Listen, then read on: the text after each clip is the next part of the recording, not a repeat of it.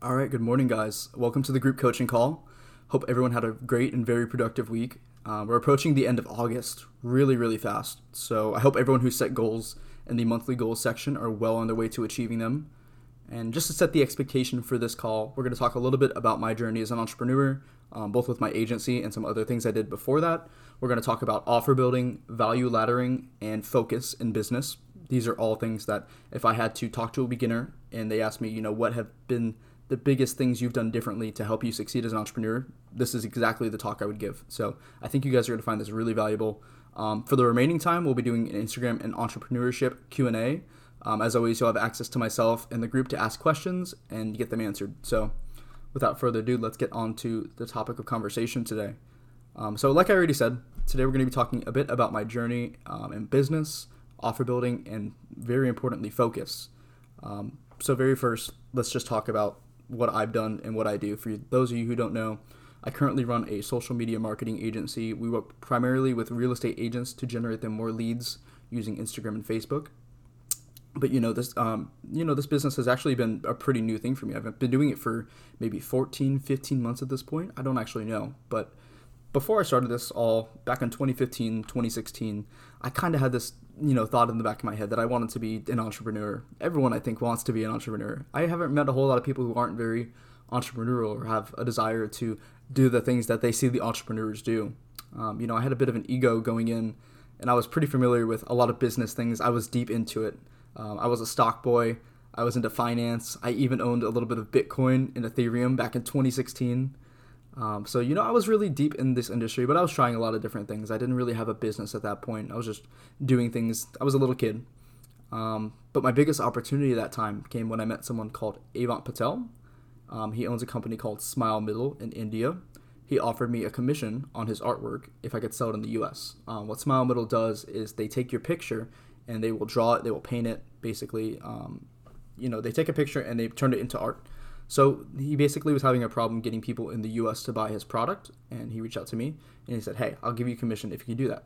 So I did that for a bit. I was running under my own brand name. We called it Opulent Art. We were basically selling art and then labeling it as our own product and then giving the orders to Avant to fulfill. So, it worked out pretty well. For a little kid, I was doing all right.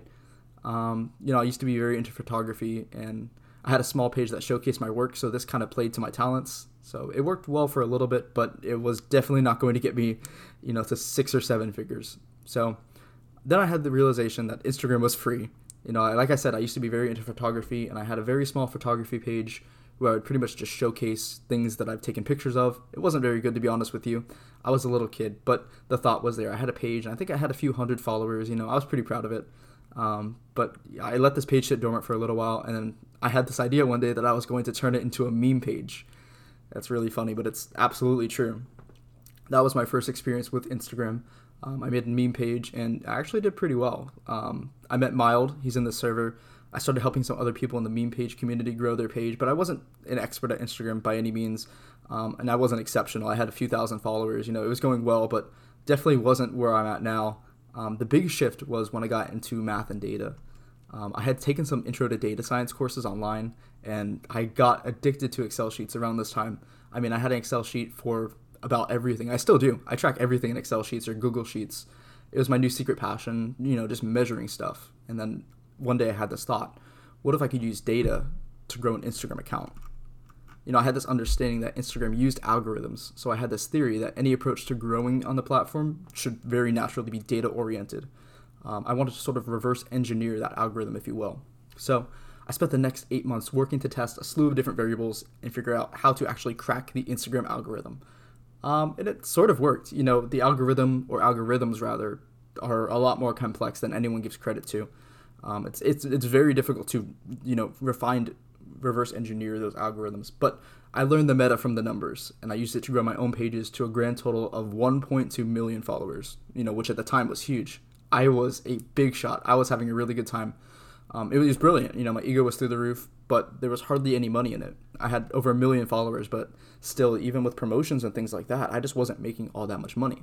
I didn't get into it to make money. I never started the project for money, but, I thought it'd be nice to make some, and I kind of thought that this would be my next big business venture. I then had the realization that businesses could potentially make a lot more from my traffic than I was. I was creating the traffic. I wanted to own the traffic so I could just advertise my own products and things like that.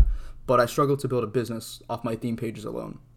Everyone that I was friends with at the time knew that I was really deep into Instagram and such like that. And one day my friend called me and she said, I know you're into Instagram. She asked me if I would talk to her mom and give her mom some Instagram advice, which is a little funny, but her mom ran a nonprofit. They worked to educate women on breast cancer, and her main platform was Instagram, but they were struggling to get visibility because she's 50 and she has no idea how the platform works. So she asked for my help, and I got in a call with them. I sat there on that call for, I believe, 2 hours, and I just talked everything Instagram. I talked about all my research. I talked about everything I knew, and then the question came. They asked, "Can we hire you?" And then I had never had a question before like that. It hadn't even occurred to me at this point that people would want to hire me for what I knew. I didn't even know what to charge or how to help them, but, I saw the opportunity there. I had expressed my value in this call, and I had my first sort of agency client. It wasn't an agency at this time, but I had my first client, and it went really well, actually. We got them great results, of course, because it would be mathematically impossible for us not to. And then at that point, I realized I wanted to start an agency. She kept saying to me, "You could start a business off this. You should start a business off this." And then it kind of reinforced the idea that, I should start a business off this. So I sprang into action, and I spent 3 months making a logo. Not kidding on that. I sat there on Canva probably for 3 months doing things that didn't matter. And the funny thing is, the logo I have right now is not even the one that I really designed. I made the rough outline of it, but I actually hired a graphic designer to really touch it up for me. So I spent 3 months doing something that didn't move the needle forward. I didn't have a clear action plan, and I spent 3 months doing useless garbage. I spiraled for a few months until I got on Reddit, and me at the time was obsessed with the data behind Instagram and the algorithms, and I started talking about my work on Instagram. I got a bunch of DMs from, marketers and people who were trying to grow Instagram pages, and they wanted to talk to me. So I got on the phone and I did it. We had a talk. I gave them a free consultation, and they wanted to hire me. And again, I wasn't even pitching this. So at this point, this kind of reinforces the idea that I have intrinsic value. What I'm doing is working. People want to hire me, but I'm having a hard time getting the structure down. At this point, I had a little direction, a little revenue, but things weren't going great yet. And then I found Upwork. I started reading books on the topic. I started getting aggressive, and here we are today. Now, I expedited that last probably 14 months, that part right there. But we're going to get back to that. I'm going to talk about the main differences that took me from being this poor, broke freelancer kid who has no idea how to start a business, no idea what they're doing, to the point I'm at right now. I'm going to talk about the biggest realizations and the biggest things that have moved me forward. So I've already talked about my background a little bit. Let's talk about some of the big things that I firmly believe makes my agency more successful than our competitors, right? So the very first thing is offer building, which gets onto the second theme of this call. Really quick disclaimer, guys. A lot of this theory is pulled from Russell Brunson. If you're interested in learning more about this stuff, definitely check out his books.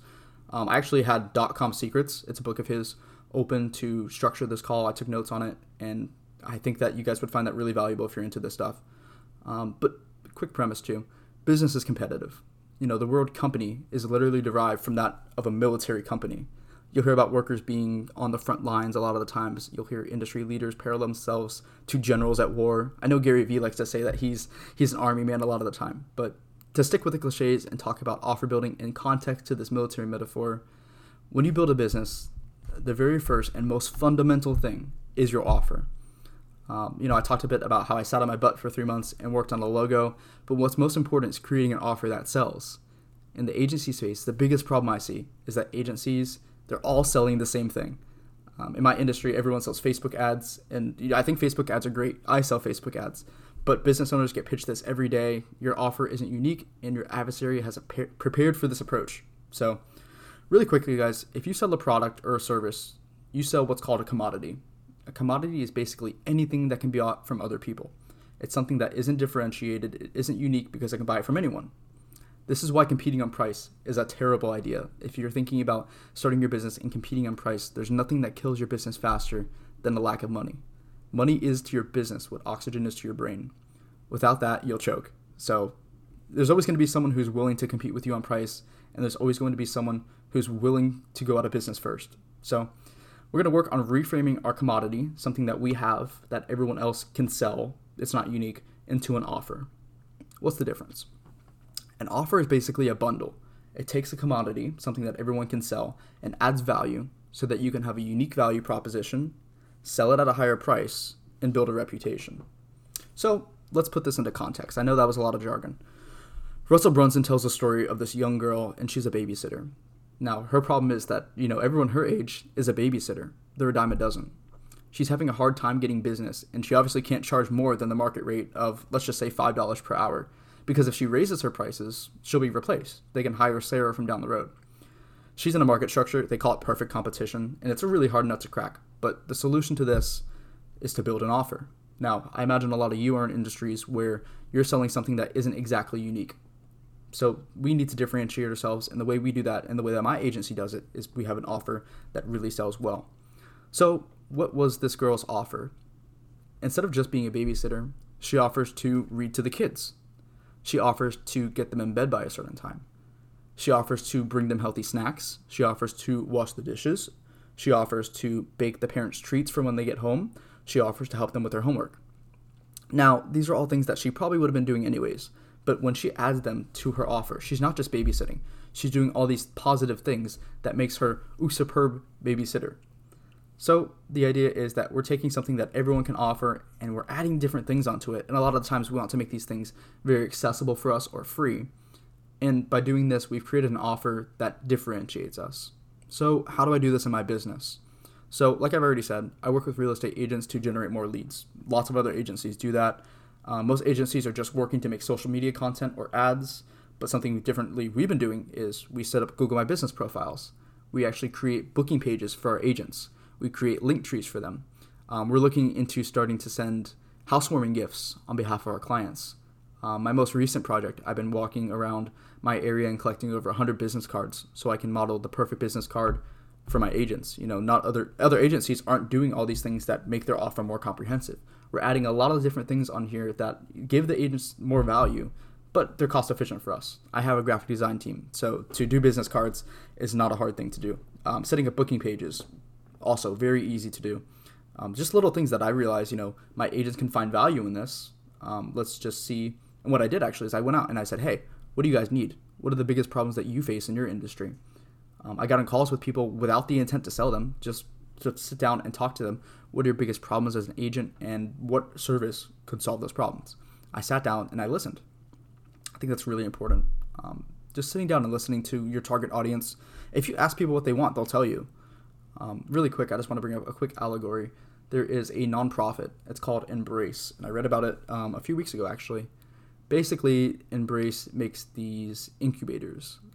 Every year, over 4 million babies die in the first 28 days of being born because they don't have enough fat on their bodies to maintain homeostasis. So a lot of the times in our first world countries, they'll put these babies in incubators to help them stay warm. The problem is in third world countries, they don't have incubators. Every incubator in the U.S. costs about $20,000. So Embrace, which is a nonprofit, set out to make incubators at $2,000 a piece. And they spent all this money, all this time developing these incubators, and then they took these incubators to Nepal to deliver them. And then they realized that 80% of babies born in third world countries aren't even born in hospitals. They're born at home, which means that these incubators they just designed are completely useless. They've spent all this time, all this money to hire these experts to build these incubators, but they didn't even look at the root of the problem. They didn't bother to go to Nepal and see what does this problem look like. That little piece of context is incredibly important. And I think the same works for your business. So I hope that allegory makes sense to you all. But the idea is that we need to create an offer. I know that kind of went off the tracks there, but we need to create an offer that makes us different. And the best way to do that is just to talk to people. That context is important. Just listen to your audience. Even offer to get in calls with people for free and just listen. If Embrace had sat down and listened to the people who are actually facing this problem, they would have known that this is a problem at home, not a problem at the hospitals. They needed to design an incubator that could be used at home. And they had to do that. They make these like pouches that sit in these warm water, I believe it is, or maybe it's a gel, and it keeps the babies warm.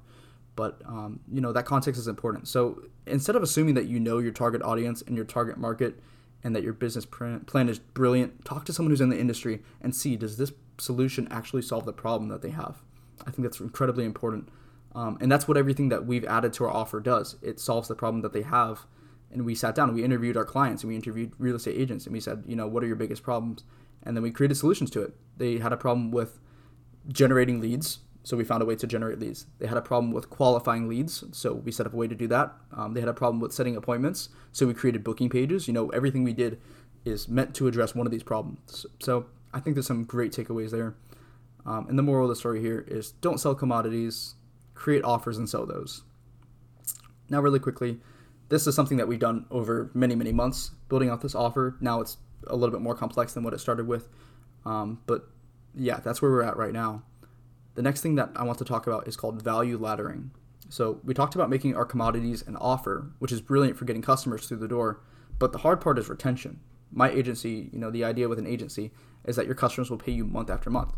One of the problems I found early on in my agency career was that when I did actually manage to sign clients, they didn't stay long enough to truly call that revenue monthly recurring revenue. And the problem with that is that we were creating value up front, but after we delivered our service, once we got them followers, there was nothing beyond that. Followers are great, but followers aren't money. So what I had to do is I had to create a value ladder. The idea is that with your first offer, you'll either create value for them or you'll put yourself in a position where the next thing that you have to offer to them is going to give them more value. So for example, a lot of the times what you'll see, like course sellers do, is they'll give away a free ebook online, and that's the front end offer. It's cheap or free, very easy to get people to buy into that front end offer. People read the book, they get value, and then at the end of the book it says, if you enjoyed this book, join my seminar. And this is the mid-tier offer. The idea is that with our first offer, we have a call to action to upsell our clients onto the next offer.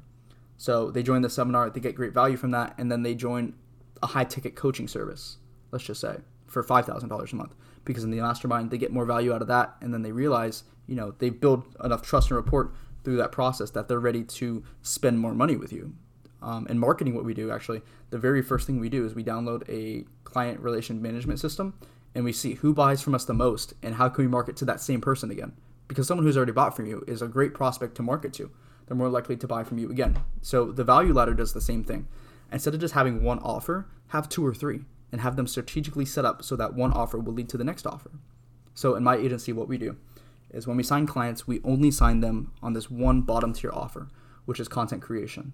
We'll spend 1 to 3 months optimizing their social media profiles and creating content.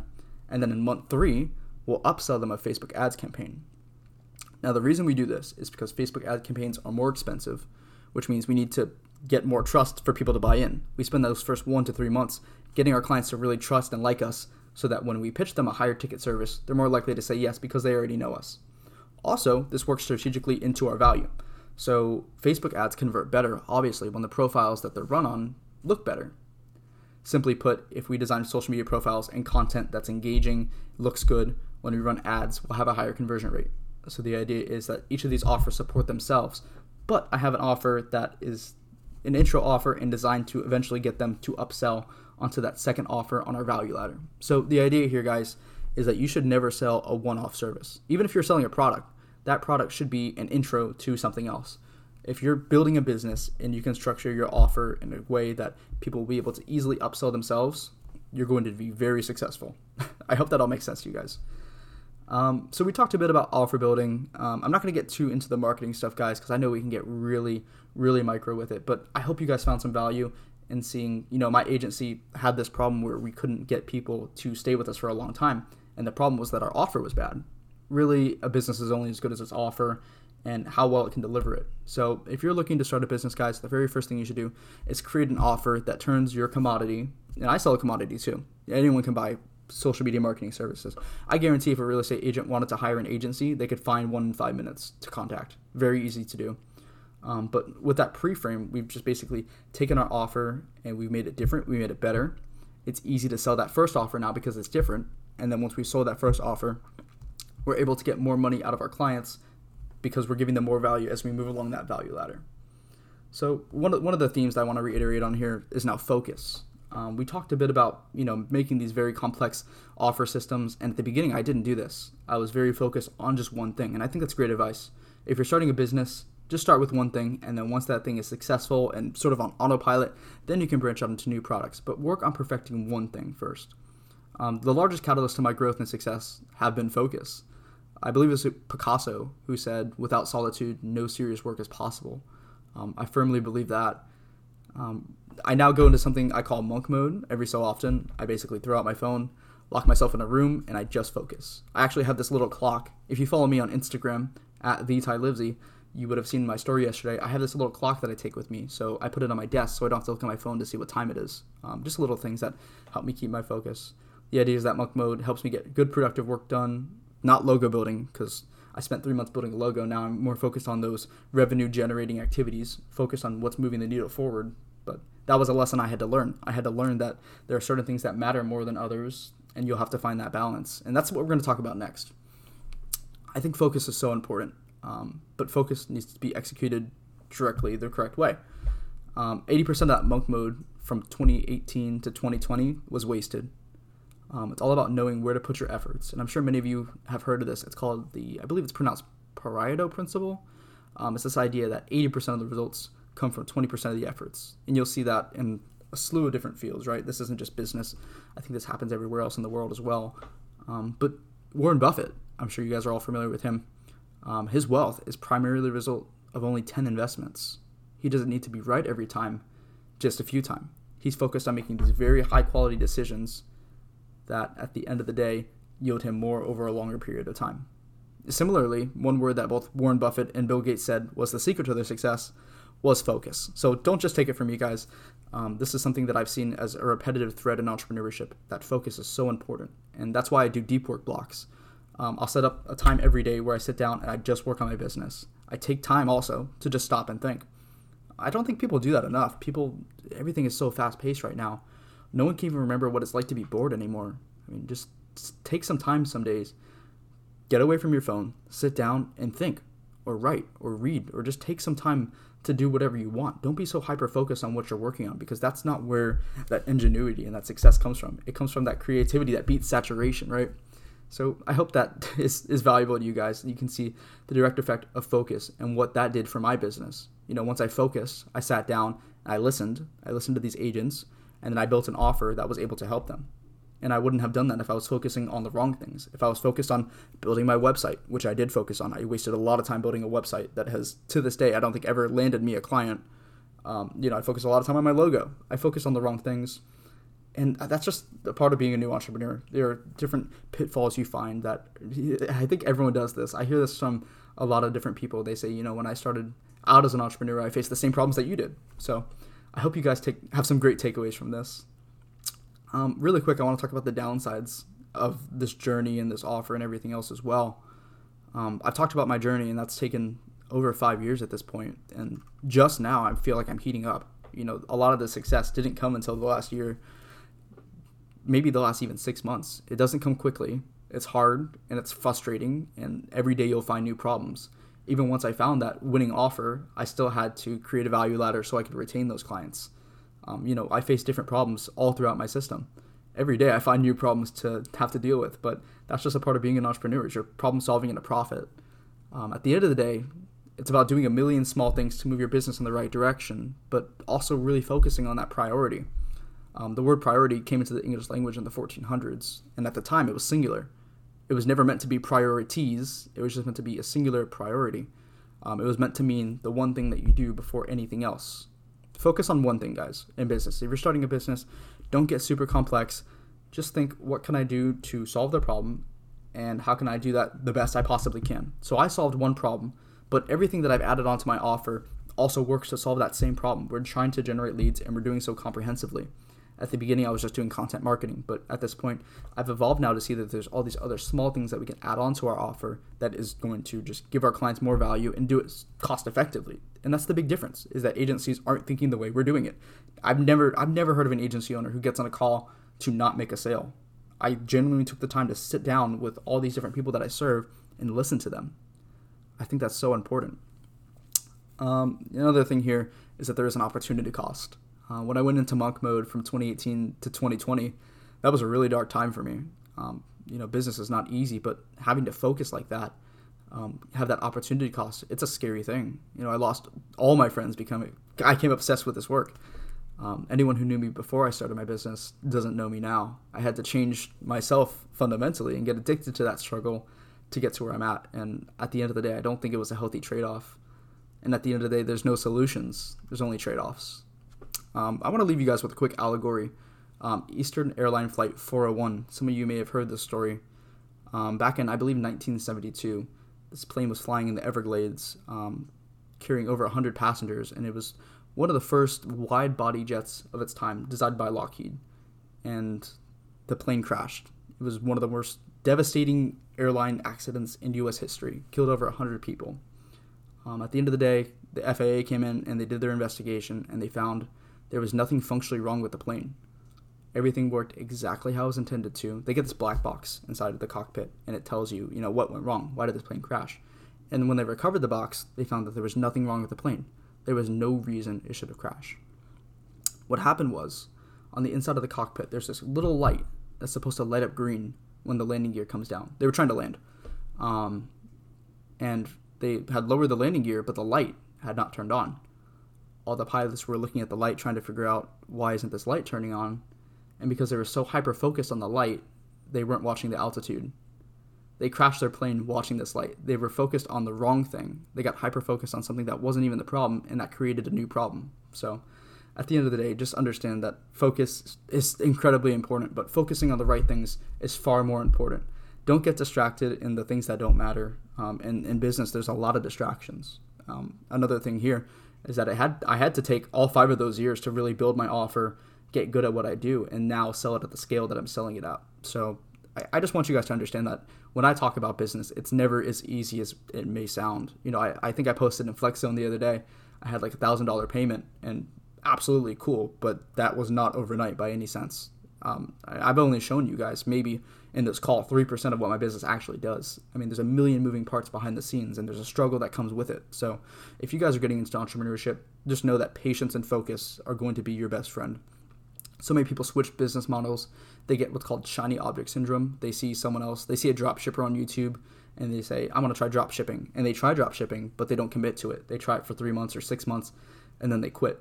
I've been here for 13 months now, and a majority of my results come from the last 3. So hope you guys found some value in that talk. Hopefully you guys have a better idea how to structure your offer and have a better understanding of what it takes to really make that offer succeed. And that's going to be focus, and that's going to be listening.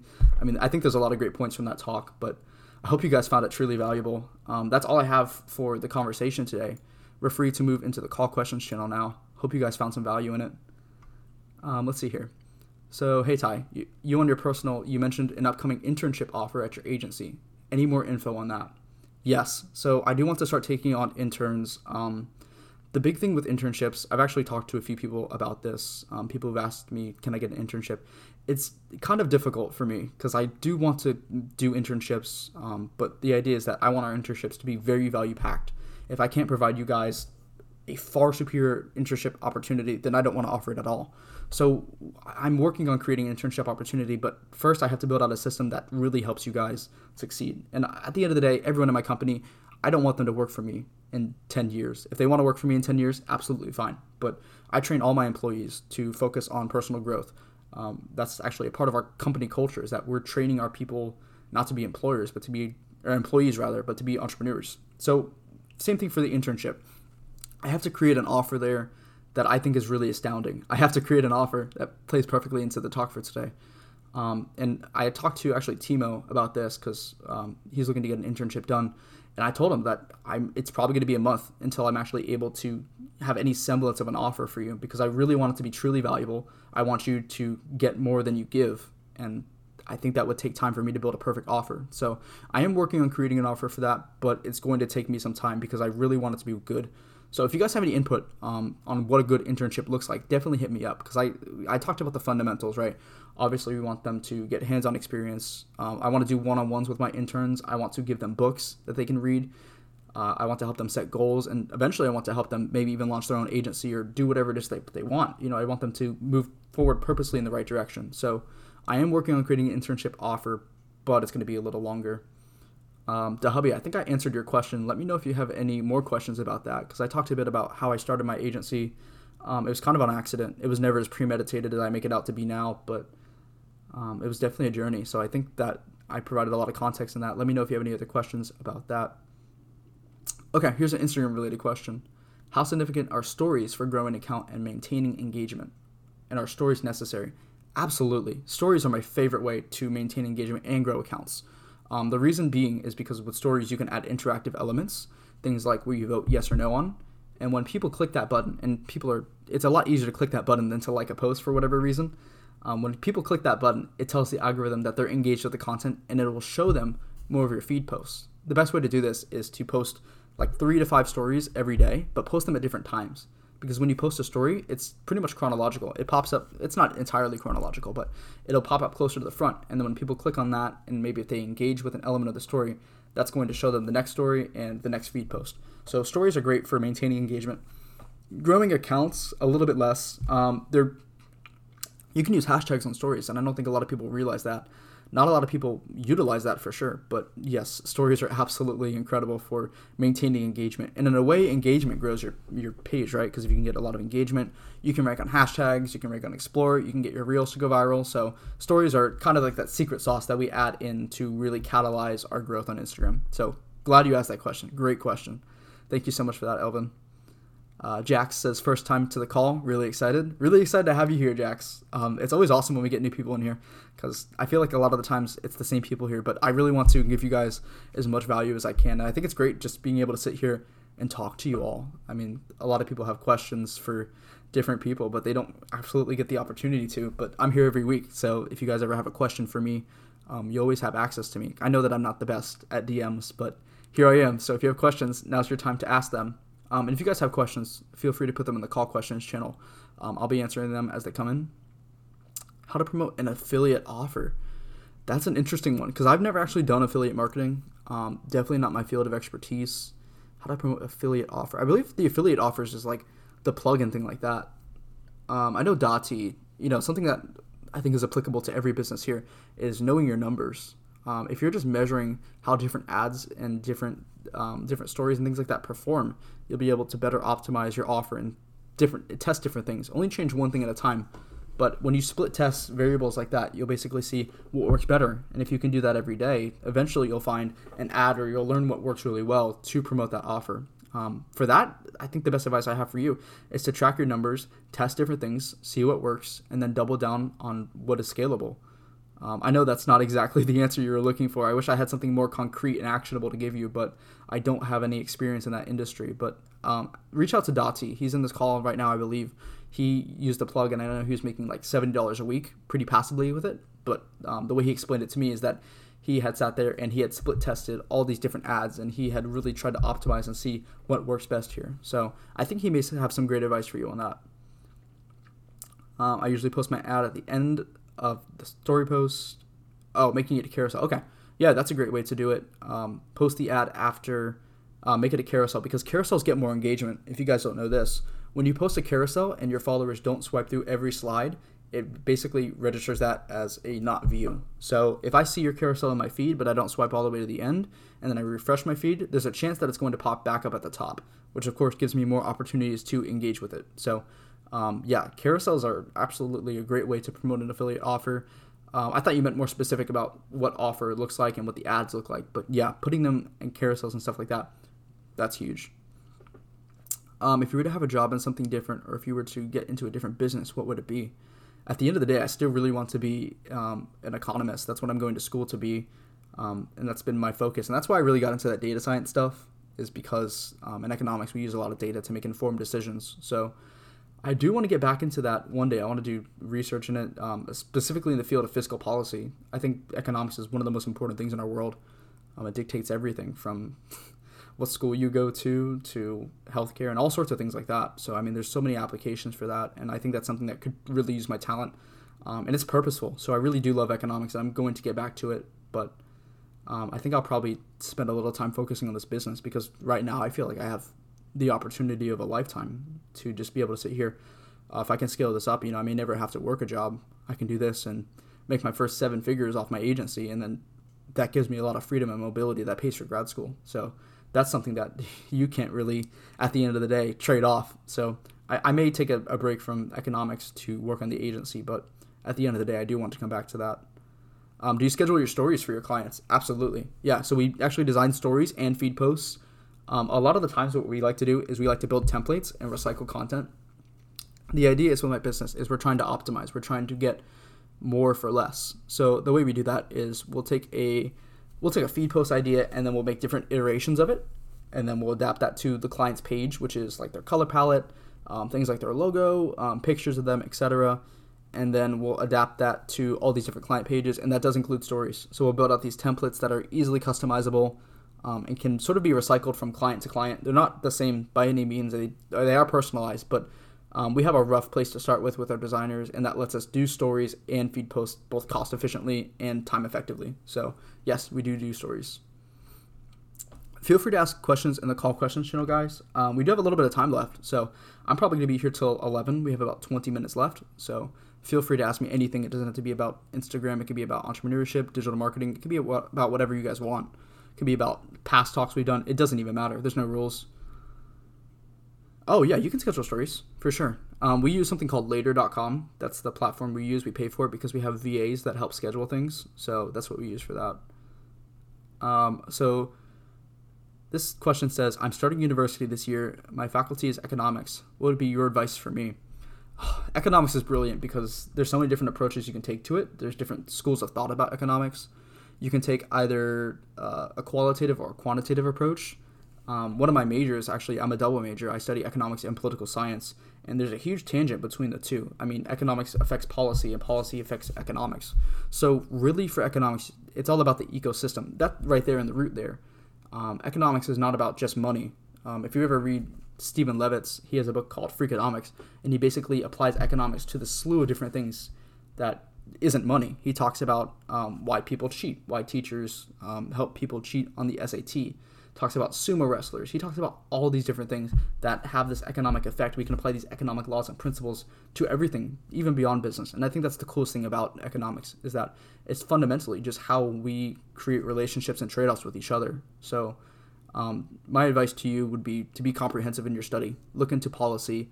Look into social studies. I mean, it's more than just the markets and money. There's so much that go into it. So just try to have a comprehensive understanding. If you're going to study economics, understand that it's more than just data and graphs. There's other stuff too. Can you schedule interactive stories? I don't believe you can, actually. Can you schedule interactive stories? That's a good question. If anyone has an answer to that, please put it in the chat, because I'm not 100% sure on that. We all know how crucial it is to be focused on tasks that are purposeful. Do you use any apps or anything to help you with this? I've heard you use the Pomodoro technique. Yep, so the Pomodoro technique is absolutely something I use. Like I said earlier, I have this little clock that I take with me everywhere I go. I use that to check the time so I don't get focused. I do use Google Calendars. I do at the very beginning of every day. I structure my day. I plan it out. I build in time to just sit down and do nothing, because I think that's really important.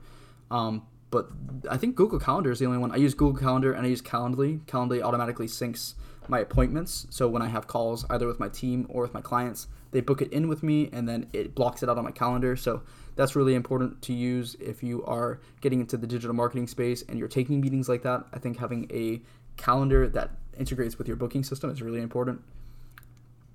Can someone scale up using the Plug app? By that, I think you mean, can you make a full-time income with the Plug app? Correct me if I'm wrong.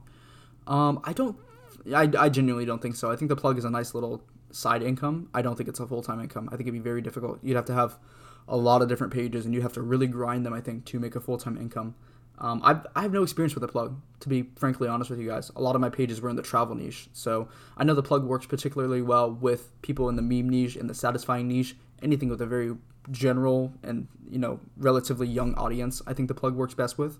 So I don't have enough experience to answer that question. Maybe someone else can help you out with that. You ever think about fully automating your agency in the future, maybe even 10 to 15 years down the line? At the beginning, this agency wasn't a passion project. It was just a way to make money. I'll be completely honest with you guys. It was about the money. But now I'm so invested in it, it's really become more of a passion. It's like my agency is my baby. I think at this point even I could hire someone to fully automate the process, but I don't want to do that. I really enjoy sort of being a pioneer in my space. I feel like I am. I know that's a little egotistical to say, but I really am enjoying the process at this point. Eventually I probably will make it really passive. But at this point, I've just been so invested in it, and I think I'm doing it better and differently. And I know so much about the industry that I really want to stick to it for a little bit. Maybe automated in the future, but I still want to play a role in it. At the end of the day, it's still my company. So very proud of what I built, and I would never want to take a full step back from it, I don't think. Should I start an accounting class at school? I'm already doing business and economics. I don't know if accounting is worth it. Great question, Dotsie. I took accounting classes when I did my business degree at the University of Central Florida. I hated it. I thought accounting was so stupid. The thing with accounting is, with the intro to accounting classes, you're not going to learn anything beyond the fundamentals. Like, just read Rich Dad Poor Dad, to be honest with you. It's just that very simple, very surface level of accounting that I learned. Obviously, I didn't major in accounting or anything like that.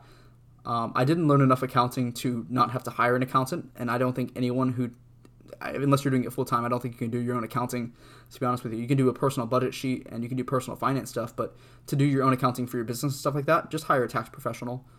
I don't think accounting is worth it. Maybe taking it, I think we had to take a class. I think it is fundamental to understand how do expenses and revenues and things like that work, but really at the end of the day, I use very few metrics to measure my business's financial success. It's like revenue, profit, cost per booking. It's really simple. I don't use anything that I used in the upper level accounting classes that I did take. So I don't think it's all that important. If you don't have to take it, I wouldn't. I would just maybe read, just have a basic fundamental understanding of how those things work, and you'll be fine, I believe. Okay. Yeah, so Alvi uses later as well, and they included a note. Yeah, that's what I thought as well, Alvi. Let's see. So this question says, if I'm not wrong, you outsource for different types of work in your social media marketing agency. How would you explain your job in your SMMA? Yeah, so that's a great question. At this point, you're right. I don't do any service delivery. I'm not sitting there making Canva graphics. I'm not there setting up Facebook advertisements. What I work on now is mostly upper level business strategy and client relations. So I focus on team building. I'm pretty much in this managerial administrative role at this point. I'm focusing on creative direction of the agency. I actually sit down with my designers and I try to figure out what kind of content should we make, what has worked best historically. Of course, I'm using all my numbers and my Excel sheets to make informed decisions, but right now I focus primarily on closing new clients and maintaining the clients we already have. My job is just to focus on making that service better for them. Everyone else does the service delivery, but I just focus on big strategy stuff and maintaining the clients and getting more clients. That's my job. I think that's all the questions we have for today. I'll leave the call question channel open for a little bit. I'll sit here, but I think if that's all we have today, we can end the call early. I have no problem with that. But if you guys have any questions about Instagram, entrepreneurship, anything, just put in the call questions channel. I have a little bit of time left with you guys, so be happy to spend it with you. I hope all the goal setters are working diligently towards their goals. The end of the month is coming up so quickly, and school is starting soon, so I hope you guys have spent the summer really focused on doing things that move that needle forward. I hope your focus has been on those income-producing activities at the end of the day. What are my favorite books? I love this question. One of the books that I read actually this week, I posted it on my story on Instagram at @TyLivesy, if you guys want to follow me. One of my favorite books has been Essentialism by Greg McKeown, I believe is how you pronounce his name. It's a great book about focusing on the things that matter, and that was actually the inspiration for this talk. I recently read that, and it was really enlightening. All the things, he speaks allegorically, but he also speaks, it's not just theory, it's also how does this theory apply in practice. So I love that book. .com Secrets, if you're anything in business and marketing, even if you're not in marketing and you're just in business, get a copy of .com Secrets. Brilliant book. Can't Hurt Me is a biography by David Goggins. Very popular. I think that's great. There's lots of little activities in that one. He has you do things like make an accountability mirror, which is where you put sticky notes in your mirror with your goals, and every day you have to face your accountability mirror and stay productive with it. I mean, there's lots of little activities like that in the accountability mirror, or in that book, that I think are really impactful. How to Win Friends and Influence People by Dale Carnegie is a great book. The Catalyst by Joan Berger. A friend actually just gave me this book called Einstein's Dreams, and it's not a business book, but it's been a really interesting read so far. Talks a lot about relativity and time. It's basically things that Einstein has wrote down, and they've extrapolated these theories, and it talks about some of these. It's not super in-depth. It's not super dense. Great read if you guys are looking for something more creative. How much do you charge per client currently? Yeah, so for per client, it's between $300 and I actually have a client who's closer to that $3,000 per month mark. That's our largest client that we've ever signed. Most of the clients that we get now are on those small $300 to $450 retainers, and then we upsell them on Facebook ads in month 2 or 3, which is where we can double or triple the retainers. The idea is that we work with real estate agents to create a cost-effective solution to their marketing, so we're generating them more leads comprehensively at a price they can afford. So, and that's been another big thing. I think a lot of the model that everyone is doing right now is broken or wrong. So many people expect to get in one call with someone they've cold messaged, pitch a service for $1,000 a month, and close them in a day. Like, it doesn't work like that. You have to probably start smaller with a smaller ticket offer. Like I said, $300 to $450 per month. It's going to take a lot of time, a lot of relationship building. It's not as easy as the gurus make it out to be. But to answer the question concisely, $300 to $450 a month is what we typically take clients on as. It depends on the packages. Some clients do need different things, so we do custom build those packages at this point still. Do you have multiple different services? For example, only Facebook ads here and maybe IG management there for different costs and packages? Yeah, so great question. We do custom build all of our packages. We do have a rough template that shows us pretty much where to start, what we need to do. Basically, we sell the same thing to everyone as an intro offer. We don't ever sell Facebook ads to someone we've just signed because they're not going to convert if we haven't taken the time to do the research and create that content like we talked about doing earlier. We do different things like that. Mostly we do management. We do a little bit of growth, but that's a part of the package. And then the Facebook ads we upsell at month 3. So we do different services, and we do custom build these packages because not every real estate agent needs a domain or a booking page. Some of them have different marketing structures already in place, and we don't want to intrude on that. And that's why I said it's between $300 and $450 a month, because we're all selling the same thing. It's mostly content marketing, and then that slew of that offer. I mean, I didn't even explain the entire offer on this call. I'll pull it up really quick, and I'll give you guys a quick rundown of what that looks like, because there are, I believe, 8 different things that we're offering right now. Give me just 1 second. I'll pull it up, because I think it is truly valuable.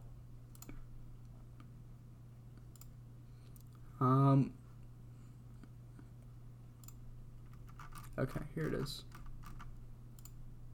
Okay, so the different things that we offer is we're buying domains for our clients if they don't already have one. We're doing content marketing, which is creating social media graphics. We're setting up Google My Business. We're creating blog posts that our clients can give, or they're like articles actually. Our clients can give them to their prospects. So basically these articles that you would find really informative and educational if you're trying to buy a house, and that positions our clients as authority figures. We're giving those to our clients and white labeling them so it makes it look like they wrote the article, and has the call to action to book a call with them. We're making link trees. You guys are all familiar with that, I'm sure. Calendly, which is those booking pages.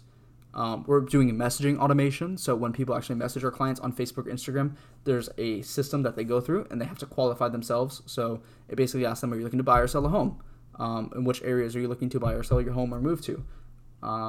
There's a bunch of questions on these messaging automations that help us qualify these leads. So we're basically handing our real estate agents a list of name, phone number, and everything we know about this prospect. So we're generating them leads, qualifying those leads, and then with the articles and things like that, helping them close the leads. I also talked about business card redesign. We're working on building out these business cards that have QR codes, and when you scan the QR codes, it takes them directly to a booking page. So they can book a meeting in with that real estate agent directly from the business card, which I think is pretty unique. I haven't seen a whole lot of that. And we're also looking to potentially start sending housewarming gifts on the client's behalfs.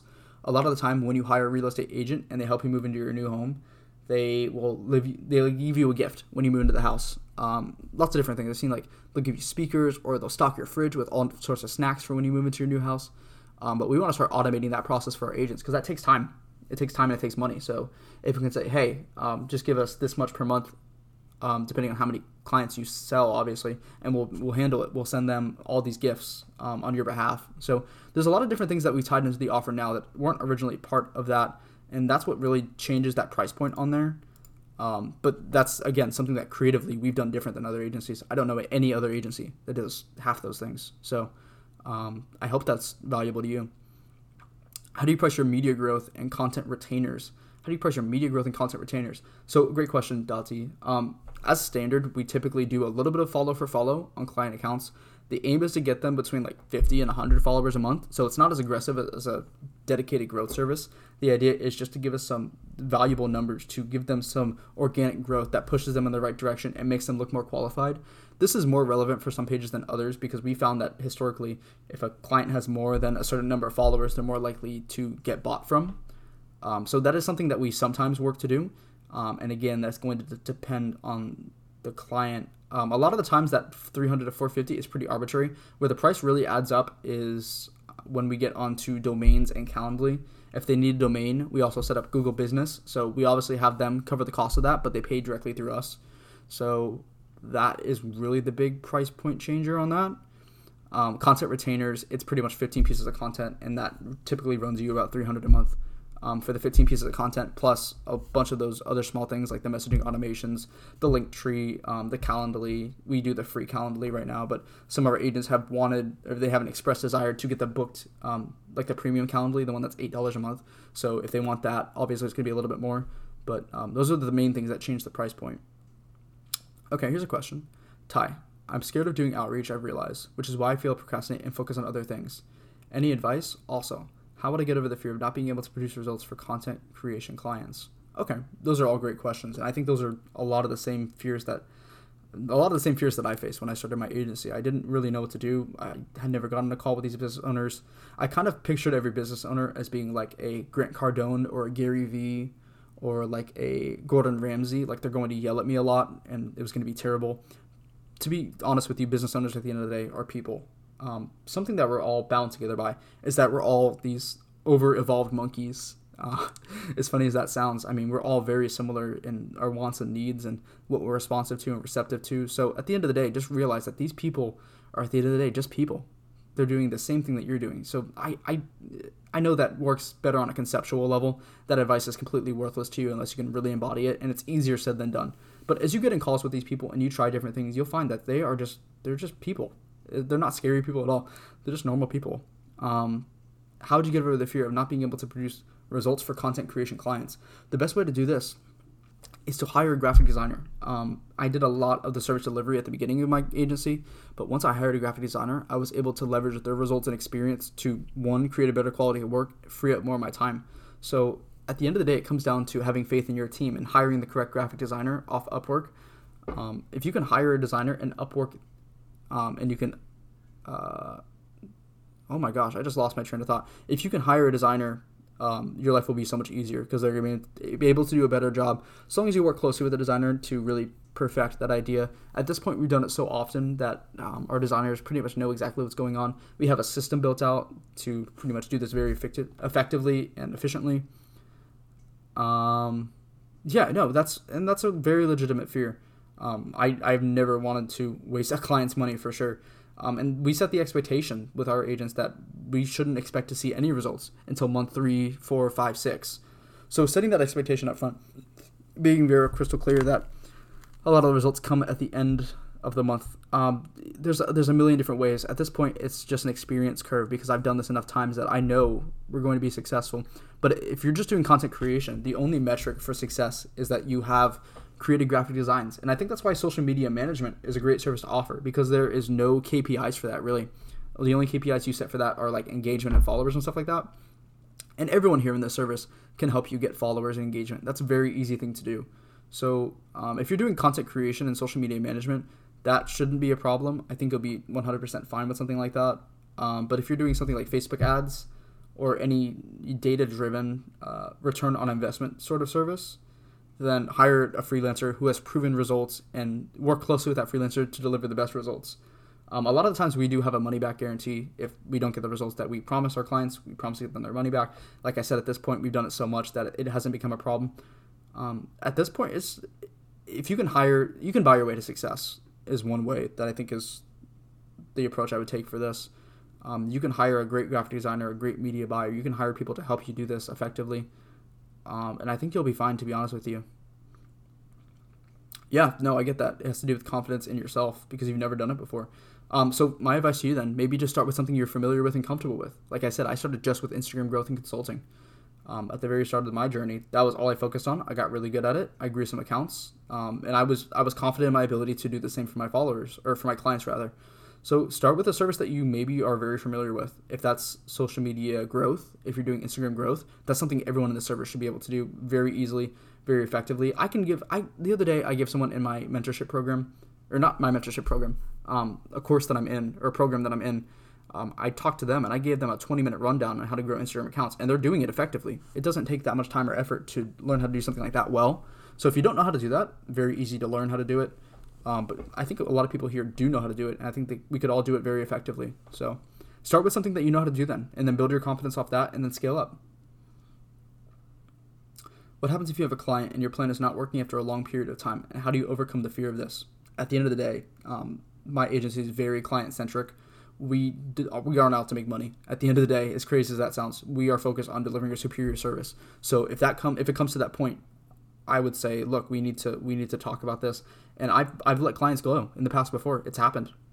There have been instances where I can't get them the results that I promised them, and I say, look, I just can't stomach working with you anymore. If we can't get you great results, I don't want to work with you at all. So a lot of that is just about being a good business owner, and just being very oriented around your customers. Being obsessed with your customers is something that Amazon and Jeff Bezos do very well. No matter what you think politically about the company, Jeff Bezos has been obsessed with the customer experience. And because he's done that, he's created this mega empire that everyone in the US pretty much uses Amazon. It's huge. So the way he does that is by doing superior customer service. He can do things that no other company can in terms of deliverability, efficiency, and customer service. I mean, if you want a refund on anything from Amazon, they're not going to tell you no. It's very easy to get refunds on Amazon. And I think that's one of the things that we've tried to take inspiration from, is being very customer-centric, and doing everything in our power to either deliver superior results or give them their money back and, apologize if we can't. Yeah, I've had to refund clients before. Yeah, it's happened before.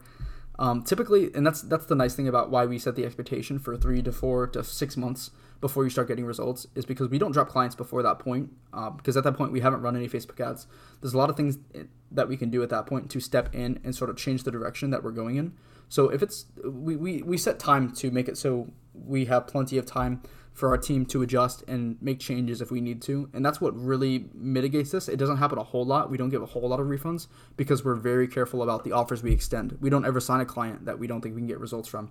So that's a part of it as well, but also just being very mindful the whole time and having that time set to sit down, evaluate, and pivot if we need to has been really what's allowed us to mitigate that risk. So yeah, exactly for Jax, what Albie said there, run and grow theme pages first if you haven't already. The same skills you apply to business pages. So if you can grow theme pages, you'll be great. Absolutely. I mean, that was, like I said right at the beginning of this call, my experience was I had started running my theme pages. I had been pretty successful with it. I shared my experience with it, and then people wanted to hire me. So if you can learn how to do that effectively, you'll be golden. It's 11 o'clock right now, guys. So if no one else has any other questions, I think we'll be good for today. I'll leave the call questions channel open for a little bit. I'm going to pause the recording here. But thank you guys all so much for coming to this call. Really do appreciate everyone's time. Again, follow me on Instagram at TheTyLivesy. And I'll see you guys next week. Same time, same place, 10 a.m. Eastern time in the Instagram theme page Discord. Thank you guys so much. Have a good week. I hope it's productive. I hope we're all moving towards our goal, and I will see you next week.